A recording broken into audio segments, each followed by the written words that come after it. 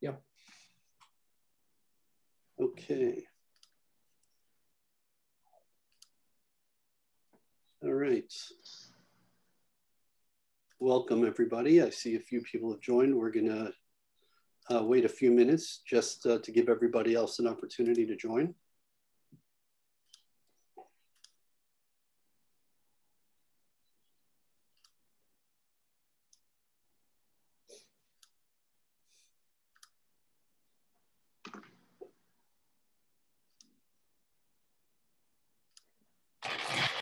Okay, we have a good handful of people that have joined. We're going to start in about 30 or 45 seconds. We'll get the ball rolling. But again, I just want to thank you for coming on time.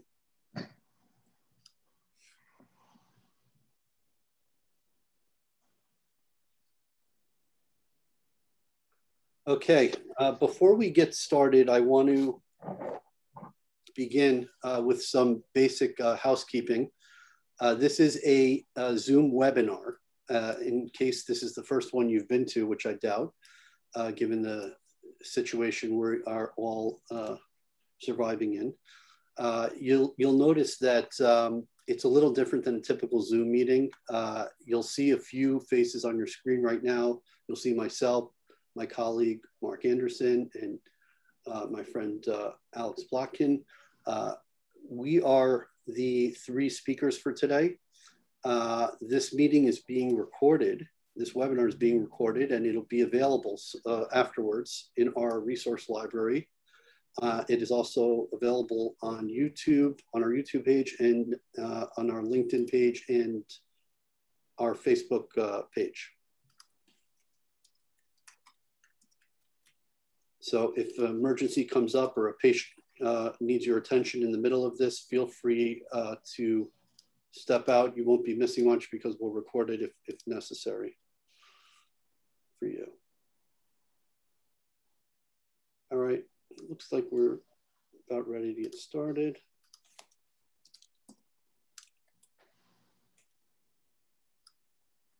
We're broadcasting live on Facebook too. Okay, so thank you again for everybody who has arrived so far and for the people that are continuing to come.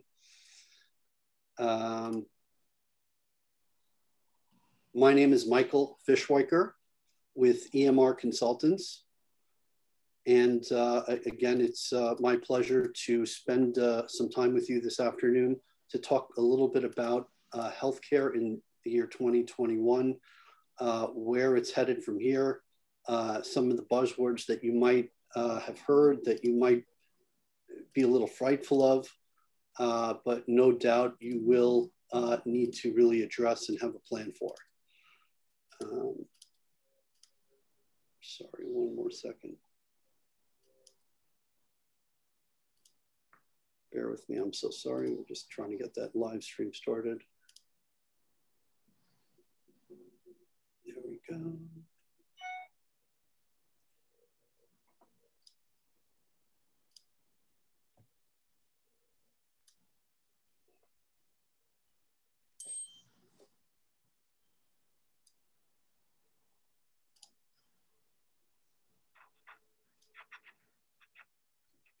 I'm so sorry.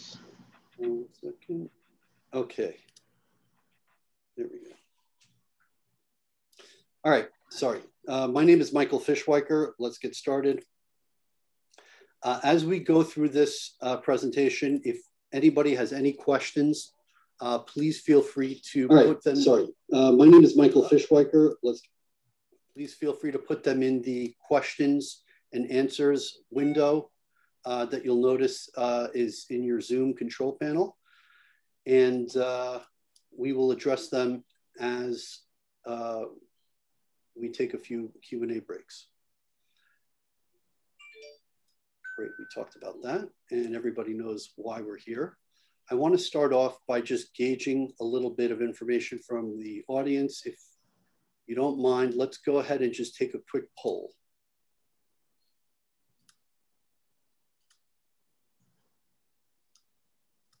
Go ahead. Everybody can feel free to click.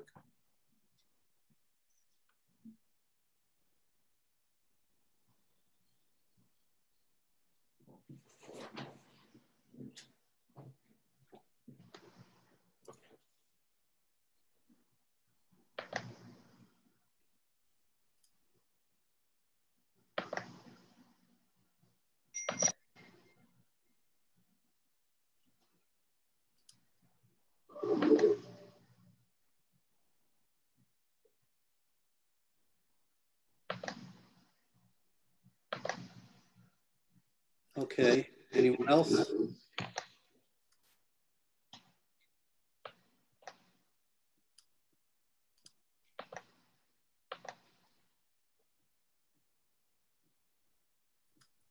All right. We didn't get a whole lot of attendees participating there. I don't know if it's because somebody needs an icebreaker or if people are just shy or keeping their cards to their vest. But it seems like from what we just learned, it looks like for the first question, the person who answered it said that they will never be paperless. What does paperless mean to you? And that I'm assuming is the same person who said scanning old paper charts to PDF files. And the third question is, what daily typical obstacles do you think your office staff would face when attempting to go paperless?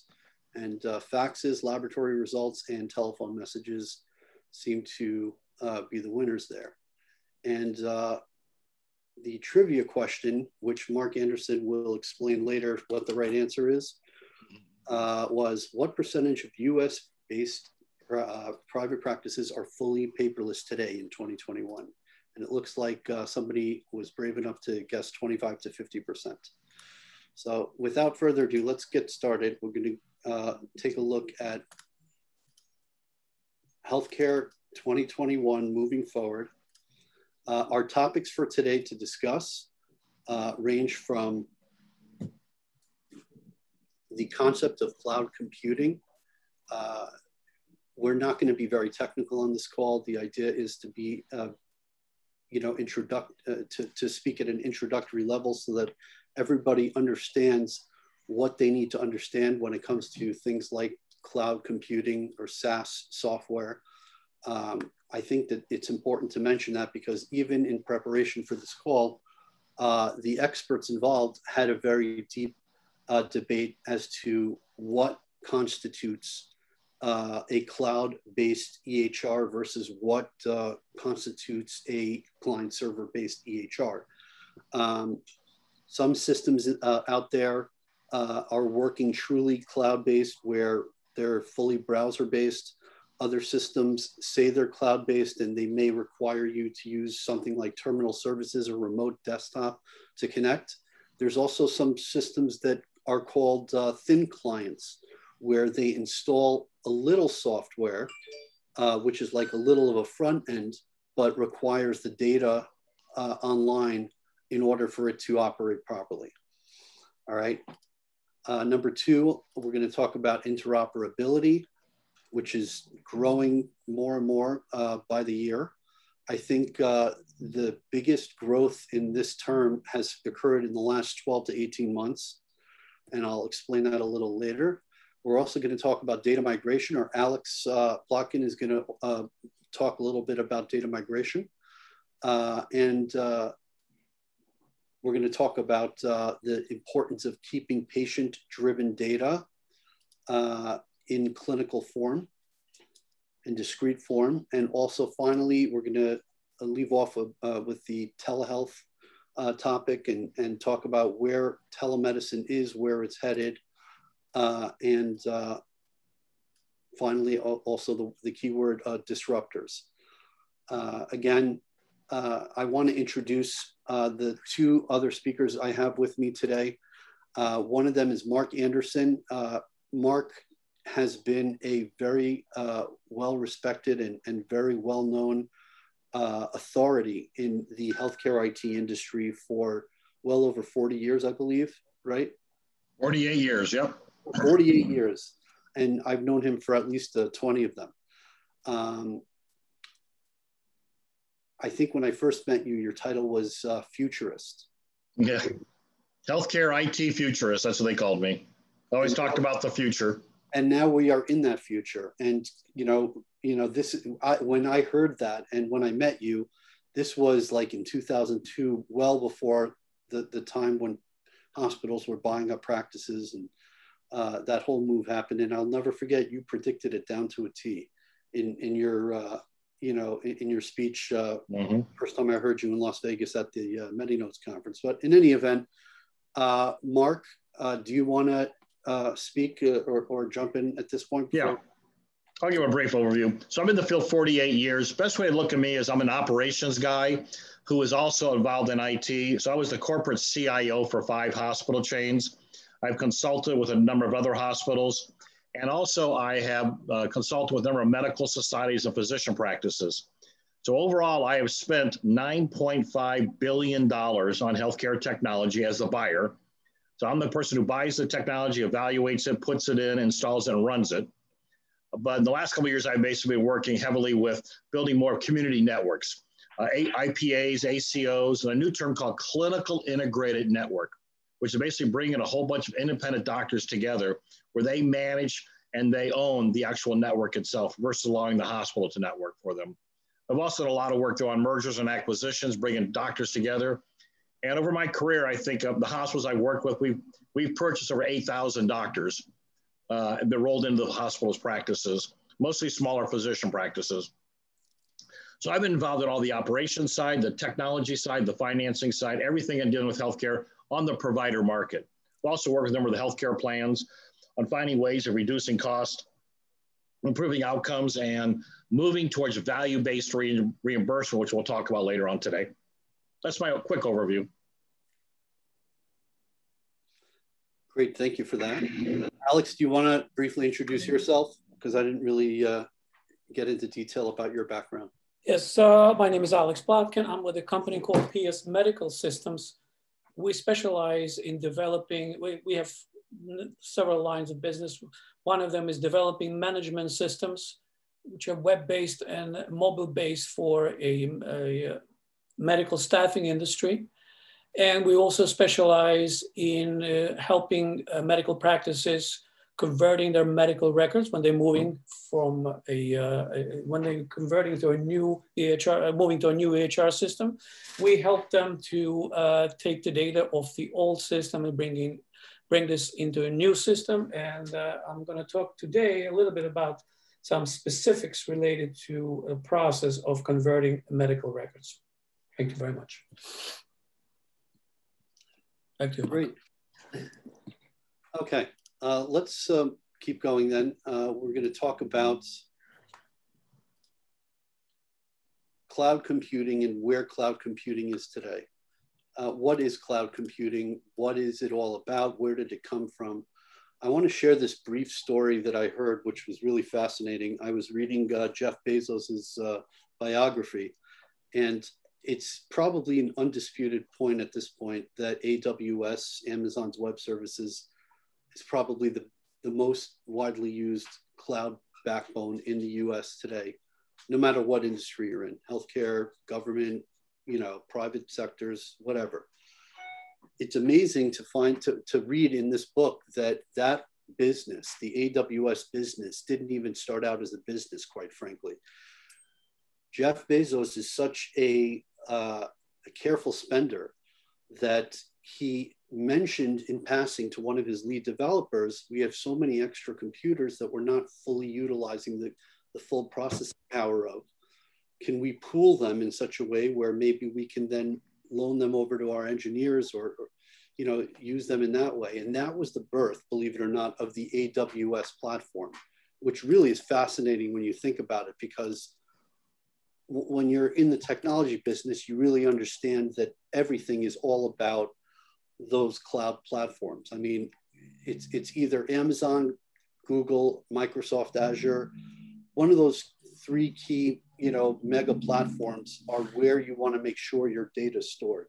And I say this because, there's been so many situations over the years that I've seen private practices go through, whether they be natural disasters, whether they be just unexpected bad luck. but practices unfortunately lose their data just like that. And it shouldn't obviously come to that ever. I mean, the EHR and your patient data is the lifeblood of your business. It's the lifeblood of your practice. It's your responsibility, not only legally and ethically and morally, but the patient expects their doctors to keep everything necessary about their healthcare. And we'll talk a little bit more about that later on, but it concerns me when I see some practices that, and I've seen some quite recently, even in the last few weeks, that when I've been on site, I said, show me your backup process or your backup strategy. And they point to like a backup, either tape drive or something. And then I said, well, how many tapes do you need to back up your system? And they're scratching their head and they said, we never even replaced the tape. It turned out that they weren't even backing up the system. They thought they were backing up the system. They were barely even backing up their desktop.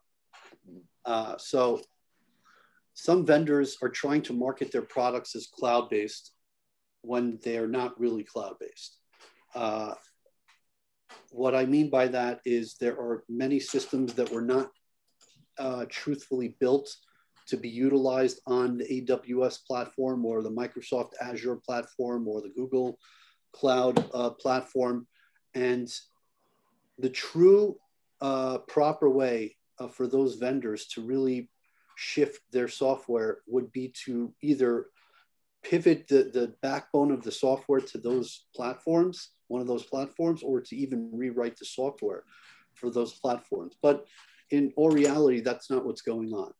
There's hundreds of systems on the market, and a big majority of them continue to market themselves as cloud-based and cloud-friendly. And when I challenge them and ask what that means to them, they show me either they use remote desktop terminal services to access the system, or they're using LogMeIn, or even in some cases, there's some systems that have what's called a thin client, where a piece of software gets installed, but the database is online.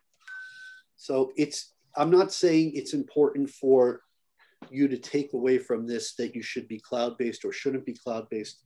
What I'm trying to tell you is that you need to take away from this that you need to know what you are. Don't let a vendor convince you that you're cloud-based if you're really not cloud-based, is what I'm saying. Because if you're not cloud-based and there is some little caveat of responsibility or minutia of responsibility you have in backing up that data, you need to be aware of it. And you need to make sure that you're prepared in case some sort of natural disaster, or unprepared or unforeseen circumstance happens. Any questions? I say this and have to look at the question line. Let me bring up one thing there, Michael. Yeah, go ahead. Feel free. So I've got a client that was using a well-known EHR vendor out there. The EHR vendor was hosting their product for them. So that's all the registration, scheduling, billing, and all the EHR data. And then one day when the physician was looking up the patient's chart, data was missing. So they basically contacted the vendor. They found out that 42,000 patient records were accidentally deleted. We never found out how they got deleted, but they got deleted. So we said, okay, let's just take your backup and restore everything. Well, the problem was that the software vendor only kept the backup for 7 days. And after 7 days, it was gone. And they didn't realize 42,000 charts were missing until over 7 days old. So all of a sudden, they lost 42,000 charts. Now, the vendor did go back and was able to pull some old data back. But at the end, there was 20,000 patient charts that never got reloaded back in, even though the vendor is contracted to protect, secure the data, and back up the data. And the vendor's still challenging the practice, saying it's the practice's fault. How's it the practice's fault if you're contracted to provide all that? And all they're saying is, we're sorry. And I got 20,000 pediatric patients where there's no records are available anymore. That's a problem. And the practice had no idea that this was going on. Yeah, it's a heartbreaking scenario that unfortunately in this business you hear too often. But it is important for you as the physician or the practice manager or whatever leader role you have, the fact that you're attending this webinar shows you have an interest in taking your practice and your business to the next level. It is very important to make sure that you understand where your group is. Before we continued, I was curious to just gauge from the audience what topics are most important. It seems that telehealth has won. Remote patient monitoring came in second, and value-based reimbursement third. So I think that's because they don't understand what the changes are coming from value-based. We'll talk about that in a little bit. I'm actually, yeah, I'm gonna let Mark talk about that in about 5 minutes. Let me just talk for a minute about a few key terms. Interoperability is pretty self-explanatory. We know that it means that we need data to work across the gamut, whether it means that I, as a primary care provider, have referred a patient to a cardiologist and need to share this extensive 45 years of living that this patient has, of coming into my office and diseases and whatnot, whatever they have. I want to share that with the click of a button to the cardiologist so that they get a full understanding of the patient's situation, and they don't just get a 5-minute, window look into the patient's life. We want them to really understand who our patient is so that they can, assess accordingly. So interoperability has many meanings. It means portability, data portability. A term I've heard many times, which I like, is to democratize your patient's data. To offer patients' data to be easily shared with other systems without losing its clinical discrete data status. Just to state the obvious, the word discrete here doesn't mean like, oh, a social security number, we have to hide that. When we use the term discrete data in technical terms, when we talk about data, we're talking about maintaining things like allergies in the allergy section in the system, or medications in the medication table in the database. So what that's basically saying is interoperability shouldn't just relay a fax with a cover sheet that says, hi, this patient has this patient. We're talking about being able to seamlessly send that data across different platforms, different systems, without losing its status, whether it be medication data, allergy data, family history data, so on and so forth. I got a comment about this too. Go ahead. One of the challenges with interoperability is you've got a family practice that might have 20 years worth of information about a patient. I'm referring them over to an orthopedic doctor. Orthopedic doctor doesn't want all that information. They don't want interoperability. They just want to know what's the problem with the orthopedic issue today. Don't tell me their lab results. Don't tell me that they haven't had their mammogram done, because if that data is transferred to the referring physician, that referring physician is now liable for all that information, all the clinical decision-making. And a lot of doctors don't want access to that. So even though we all talk about interoperability, the government's saying everybody has to be interoperable, you got to really look at it. Does the doctor really want all that information? I'm taking care of the torn meniscus in your right leg. That's what I worry about. I don't need to see your lab results for that. I don't need to see your cardiology things for that. I may care about what medications you're on, but I really don't care. But don't hold me responsible for all that clinical data when I'm only taking care of that one part of the referral, which is, orthopedic wise. Same with dermatology, cardiology. A lot of practices do not want to share that information, and a lot of practices don't want to receive that information. So how do we become interoperable when there's a disincentive to actually exchange data today? That's a great question. I'm assuming you don't have an answer to it. Well, again, part of it's the legal side. Yes. Don't hold doctors responsible for things they're not responsible for. I get a lab result that shows their A1C is too high. Okay, that's more of a diabetic, that's an endocrinologist, but I'm the orthopedic doctor. Don't hold me responsible because their A1C is too high, or that I have a conflict between two drugs that somebody else has ordered. You got a patient who goes to 7 different doctors, there can be conflicts between all those medications. But now that I'm the orthopedic doctor who gets all of that, don't hold me responsible for responding to all that data when I'm only taking care of the one issue. That's a lot of medical legalese type thing you have to think about too. But we got to get doctors willing to share data, but don't hold them responsible for all of that data as far as clinical care, especially when they're a specialist. Great. Let's talk for a minute about data migrations. Alex, do you want to step in? Sure. Let me just share my screen.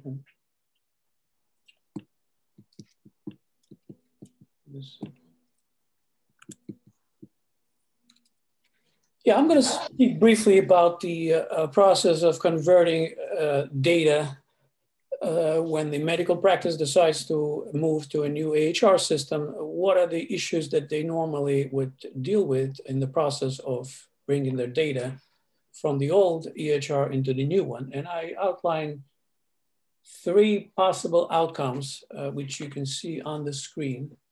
The first outcome is the ideal situation where the entire set of medical records can be converted from the old into the new system.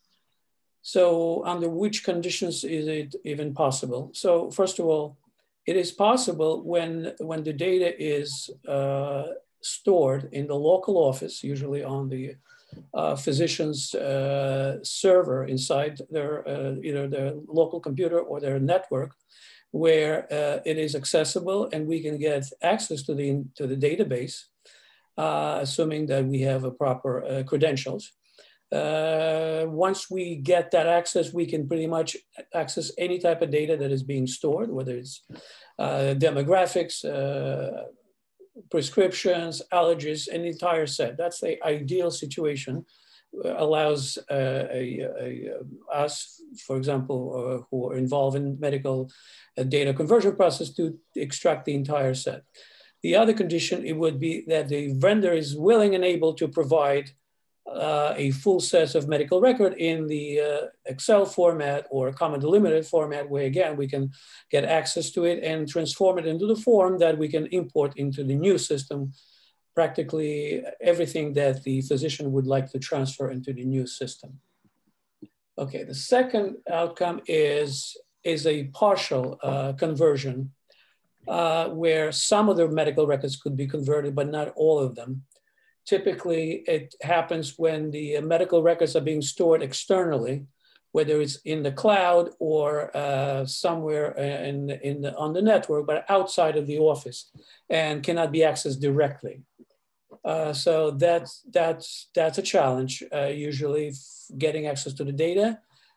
Some of the EHR vendors do provide partial extract. They allow the system to export some of the medical records, but not all of them, which could be then imported into the new system.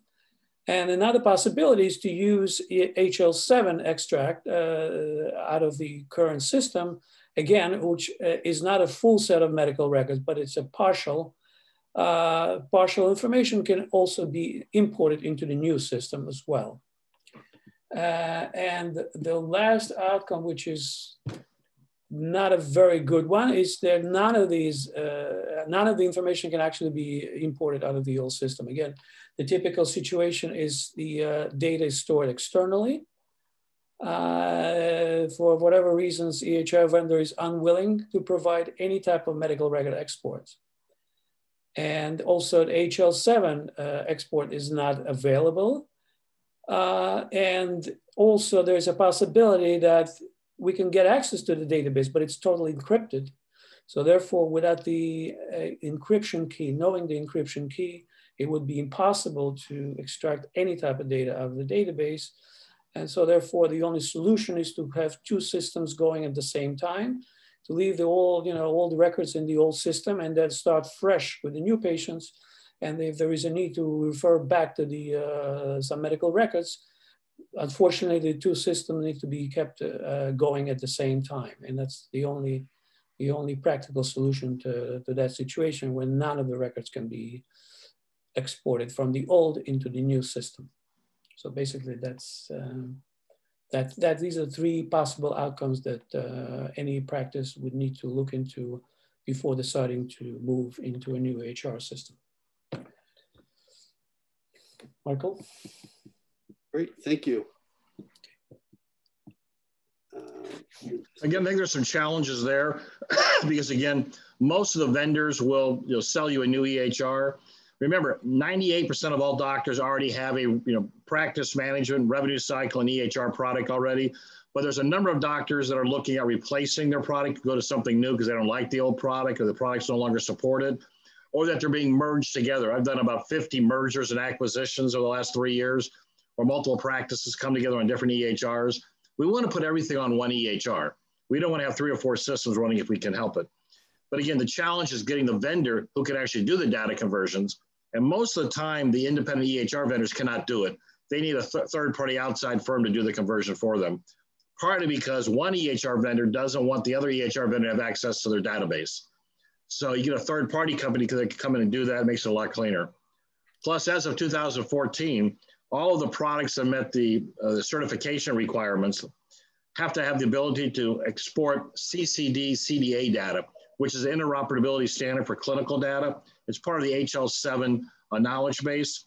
But now I can port over allergies, medications, vital signs, lab results, some of their history and physical information. What they classify as 32 different data elements that are very common as discrete reportable data that practices would need. That can all be done now with a single click. But that just brings the data out. You still got to bring that data into the new system. And you need a third-party company like Alex's to really do that effectively. Don't rely on your EHR vendor to do it because both EHR vendors don't have an incentive to share the data. But you got a third-party company like Alex, they can do it much easier and much faster and a lot cheaper to do it. Excellent. Let me check to see if there's any questions on the webinar. Before we move into the next topic, which is going to be telehealth, I'm thinking maybe it's a good opportunity, Mark, for you to talk a little bit about value-based care. That sounds good. I'll share my screen here then.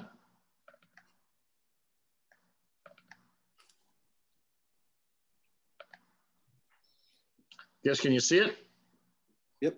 I just want to check on that kind of stuff. So one of the questions of being is, what happens once we get away from, COVID? How do you stay competitive, remain relevant, especially after things move on in 2021 and 2022 going forward? So we know the issues with COVID that occurred in. A lot of hospitals are basically facing bankruptcy out there. 120,000 physician offices closed their offices because of COVID. Now we're starting to come back again. There's a lot of fear from the patient side. Do they really want to come back? I want to stay connected at home. More and more physicians are being employed by hospitals. And with all of this all ties into what's called value-based reimbursement. Basically paying providers based on outcomes and clinical quality that shows that we're improving the health of the population and getting away from fee for service. We basically just pay for what you did. Let's start paying doctors for keeping patients healthier as they go. So what ends up happening under all this kind of stuff is we have to find better ways of doing things. For practices dealing with the MIPS and MACA reporting, how much does that really benefit you? But as we move to this prepared for value-based reimbursement, it's all about learning about the total 360 view of the patient, bringing all that data together, creating care plans around that, and trying to keep the patient out of the emergency room in the hospital. Sorry, hospitals. Again, I worked with the hospitals for 30 years. We're trying to keep people out of those hospitals. That's where a lot of the cost is. And it really only deals with people with chronic conditions. The 30% of the population that generates 70% of the cost, that's what we're trying to do. How do we get them to reduce that cost down and keep them healthier as we go forward? And that's the big push for chronic care management, remote patient monitoring. Think about that. How many minutes a day or a year does a patient spend in a healthcare organization, either a physician office or a hospital ER, versus how much time they're at home? If you're tracking a diabetic patient, you need to know what their blood sugar is almost every 5 minutes so you can make proactive changes to their insulin levels. I can't do that by waiting for them to show up in the emergency room when they had an event. I got to start doing that today to understand how do I keep that person from having clinical costs. And under value-based reimbursement, they're going to be paying a healthcare organization X amount of money, like $800 per month per patient for somebody that has chronic diseases. And then you got to figure out how you're going to manage that $800. So it's a big change. And those are the priorities we're going to be thinking about going in 21. And as we said, that person who did the survey, no one thought value-based reimbursement was going to be a big issue. It hasn't been. The regulations came out in 2018, but we're only running about 4 to 5% of reimbursements based on quality today, but that's going to be changing. We're looking at 50% of all payments going to be based around quality in the near future. So you got to get prepared for it. So I'm going to jump ahead to this value-based thing, because I have some other questions on there too about what doctors think. So basically, it's accountable care for patients with chronic diseases. It started with Medicare. Now you've got Aetna, Cigna, United, the Blues, all looking at the same programs. The big difference is we know patients that are being monitored proactively, we are able to, when they have chronic diseases, we're able to reduce their overall cost by 38% if we have an incentive to keep that person healthy. Right now, the sicker you are, the more money we make in the practices. I want you to come to the doctor. I want you to be sick. That's got to change. That's what they do in the Scandinavian countries. And that's why our cost per population is so much higher than anybody else, because we're basically incentivized for people to be sick. The sicker you are, the more hospitalizations we have. The sicker you are, the more physician office visits, ER visits we have. We've got to change that and move to a whole new model. So what do you really need for all this? You really need a single clinical and financial database. You need something on all that patient, no matter where the patient goes in the community. Average diabetic patient goes to 6 different doctors. I need to have that all in one place. And it's not necessarily the hospital, because the average person has 32 office visits for every 1 hospitalization. That's national average. We need to get that physician information all together. As I mentioned, we need to get all the information from the home rolled into together. So we actually have a population health management program with patient engagement software, best practices, clinical alerts, and more importantly, care knowledge systems that tell us what we really need to do to keep that person healthier based on risk scores. Your social, economic, and behavioral risk scores drive a lot of costs in healthcare. We need to know what those scores are and basically plan to provide better clinical care around those risk scores too. The other part people get confused about on all this value base is that 10% of the value of all this information is in the hospital setting. 25% of the value is actually in the physician sharing data with the hospital. But 65% of all value of data is sharing data between the patient and all the providers. That's what's the important part about keeping somebody healthy. Once they're in the hospital, they're there for a episode of care, a short one. It's an auto accident or something happened, or they got COVID, they had to go to the hospital. But keeping somebody healthy over time, the value is in the patient sharing data with all the providers. That's what we need to really move towards as we're going to value-based. But again, these kind of models have shown they can reduce cost. A healthcare plan will contract with a specific healthcare organization, typically a hospital with employed physicians or a large physician network. But if you're a single, say a 3-doctor practice out there in the community, the big healthcare plans are not going to contract with you. They're going to contract with a larger hospital chain or a larger physician group like a clinical integrated network. And from there, they will contract with you to provide services based on who has the best overall outcomes. How do you provide and prove that your outcomes are better than the other doctors in the community? You want to be selected on that. Otherwise, you can lose that revenue. And we're talking about 70% of the money spent is going to move towards one of these value-based contracts. You'll still have the 30% of the revenue, but that's 70% of the population is basically healthy. But if you're seeing any chronic disease patients, you can lose your population. I've got one practice right now, 60% of their patients were pulled out of the practice because that contract went to another hospital. And they didn't have doctors in that same geographic area, but they got the contract. And they're making the patients drive now 20 miles to go see a doctor. When their core doctor was already there in their community, cannot see the patients anymore because they're not on their panel. So you got to be worried about that. Look into value-based reimbursement. Think about it. Find out what's going on in the community because it's going to change your life in the near future. That's it, Michael. Thank you, Mark.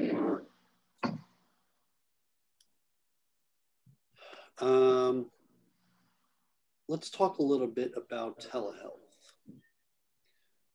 Let me share my screen again. Bear with me 1 second. Here we go.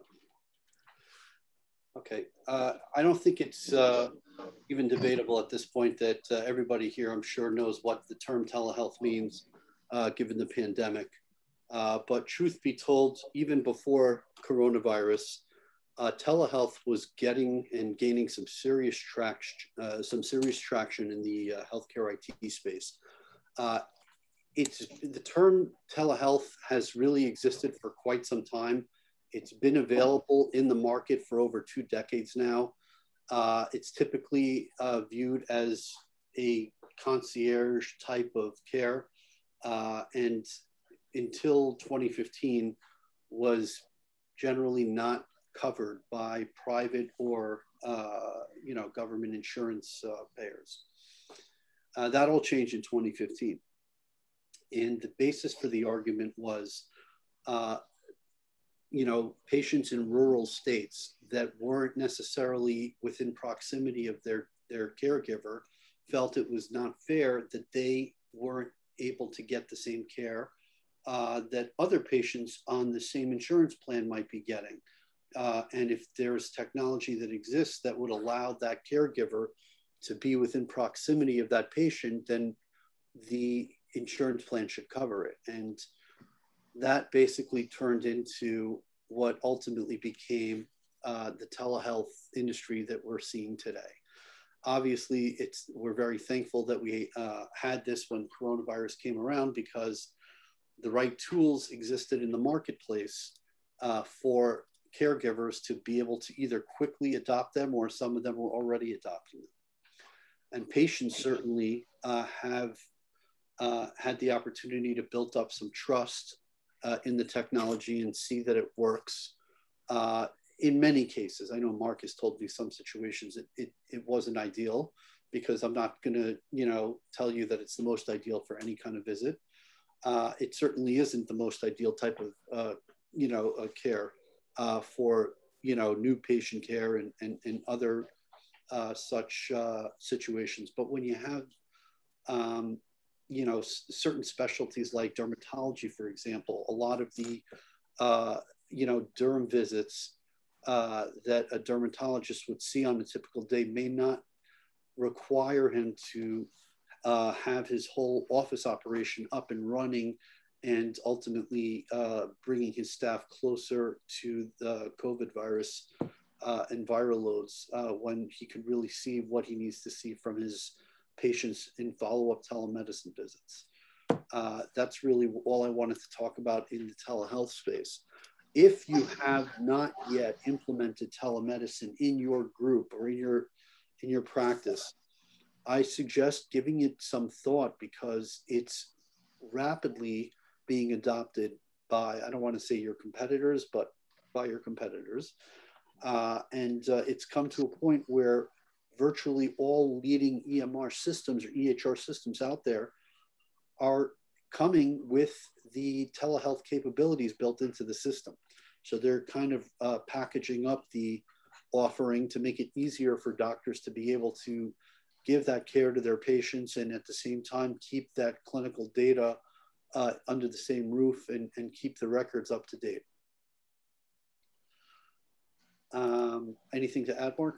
Yeah, I got a couple things to add there. Sure. So if you're in a rural area, it makes sense because patients can't come in. I've got a big telemedicine system we set up 10 years ago in Alaska. Some of these patients are 400 miles away from the nearest doctor. It makes sense. But if you're in an urban area, you're in Houston, Dallas, Chicago, Atlanta, whatever, one of the challenges is we were getting paid $30 a visit back in the time. Again, these are in urban areas. It went back up to $120 per visit under COVID, but it's going to drop back down to $30 a visit. So you have to go back and look at what is your reimbursement going to be if you're in an urban area versus a rural area. It's going to be a big difference. Also, we found that elderly people do not like televisits. They'll do it once or twice.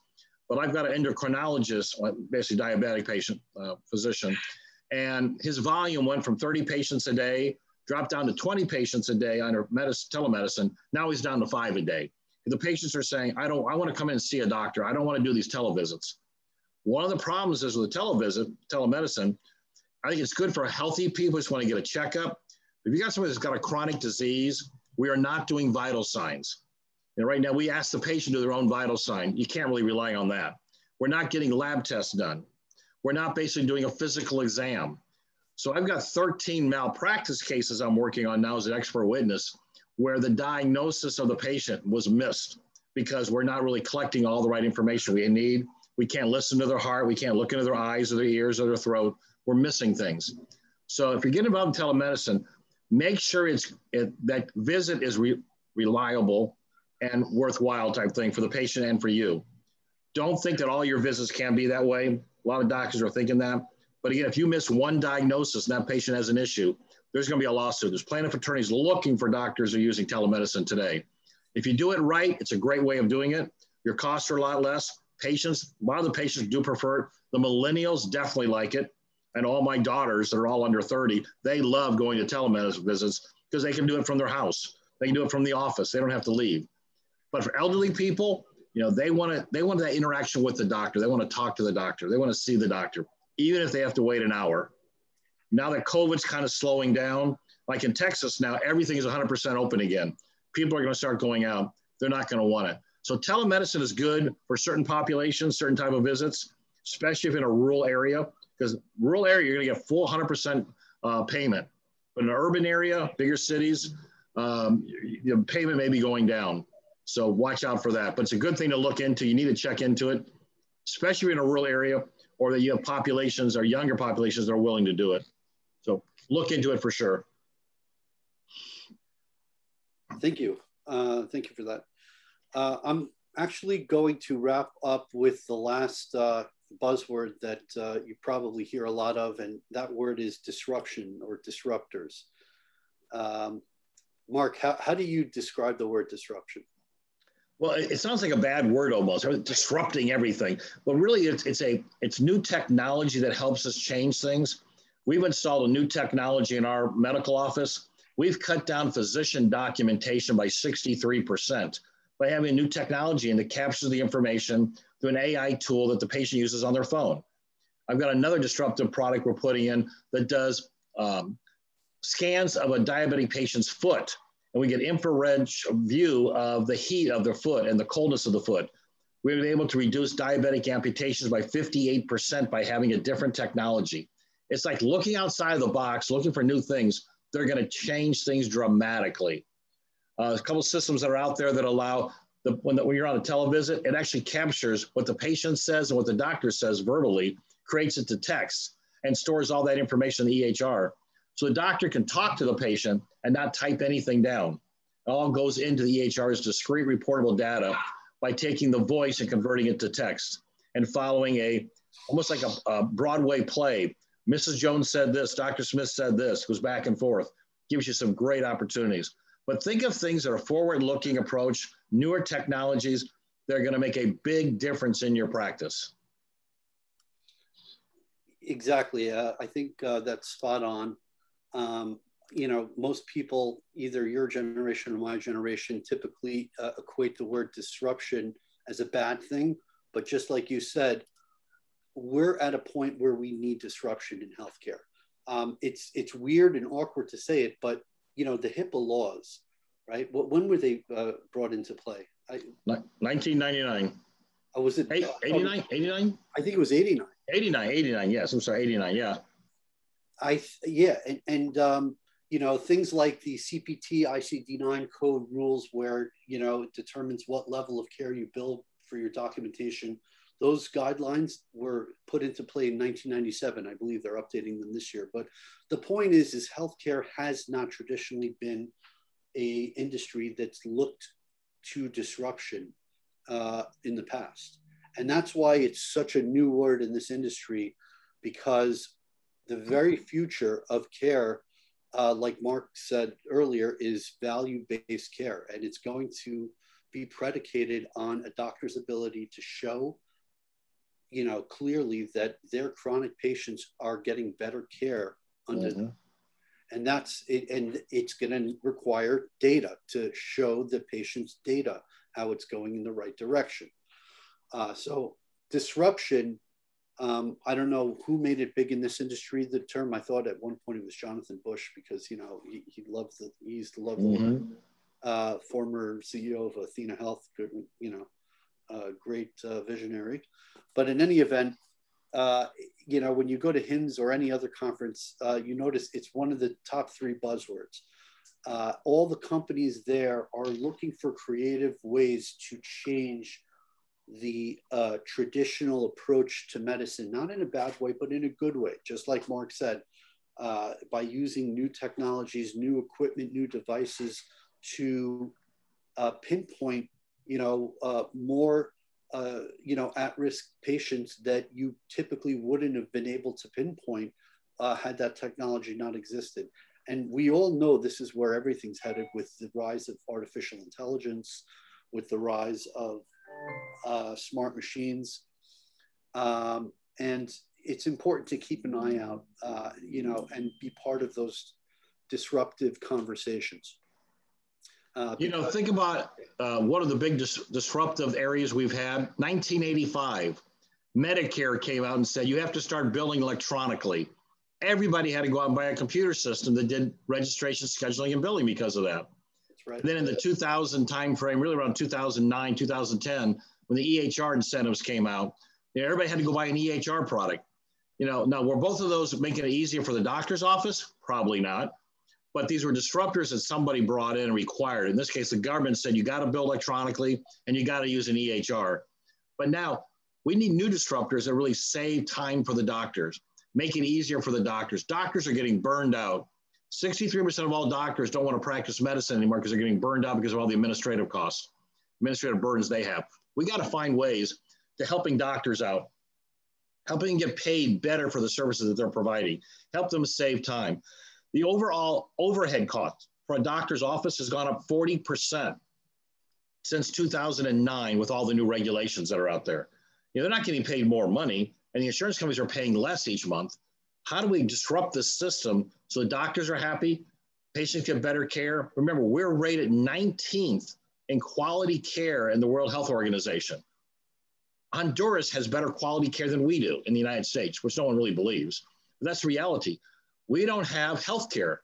We have a medical system. We treat you when you're sick. We don't help you stay healthy because we make money off of sick people. We've got to change that. We need disruptors to help us move to that model. Well said. Very well said.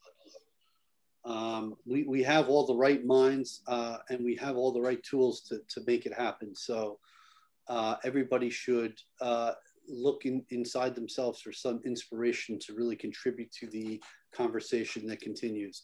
Last chance for any questions. If there's no other questions, I want to thank everybody for attending. This recording is going to be available in our resource library as well as on social media, so you can feel free to share it with anybody you please. I want to thank my guests, Mark Anderson of the AC Group and Alex Plotkin for attending. And I encourage anybody to please visit our website. You guys want to put your websites on here in case you want to give yourself a plug, or do you want to share your phone number or contact info? It's up to you. How do we do that? Just do we... The chat. I got to find the chat button here. There it is. Yeah.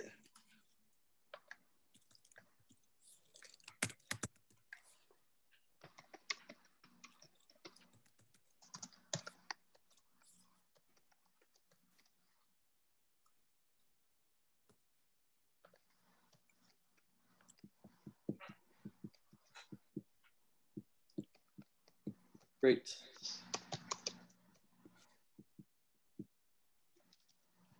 I was like to type better. There we go. Perfect. So that's my phone number and my email address if anyone wants to get in contact with me. And I'm officially retired, so I have a lot of free time to talk to people. And I do a lot of just talking to people all the time. I'm a mentor for about 30 different people out there, helping them figure out what's happening in this healthcare field after 48 years of being in this. One other takeaway that I would suggest if you're either a practice manager or a physician of the independent practicing group, is to consider contacting myself, and I can arrange for Mark and Alex and anyone else that needs to be involved to do an internal audit of your backup process to make sure that you have reliable backups. And I don't mean one backup. I mean enough points that you can restore to beyond just 7 days in the past. There's a very specific process by which, no matter what system you have, that you need to follow ground rules, that you need to make sure that you keep physical copies of your data in safe places, whether it be maybe a copy in a safety deposit box. You know, we'll get into that separately, but you can reach myself at emrconsultants.com or 1-866-888-7448. Coincidentally, my cell phone number is also 201-888-7448. So that's nice. All right, thank you all for attending, and hopefully we'll see you at HIMSS 21 in August. In Las Vegas. In Las Vegas. Where it'll be 115 degrees probably in the shade. Yeah, in the shade. All right, take care, everyone. Thanks a lot. All right, bye-bye.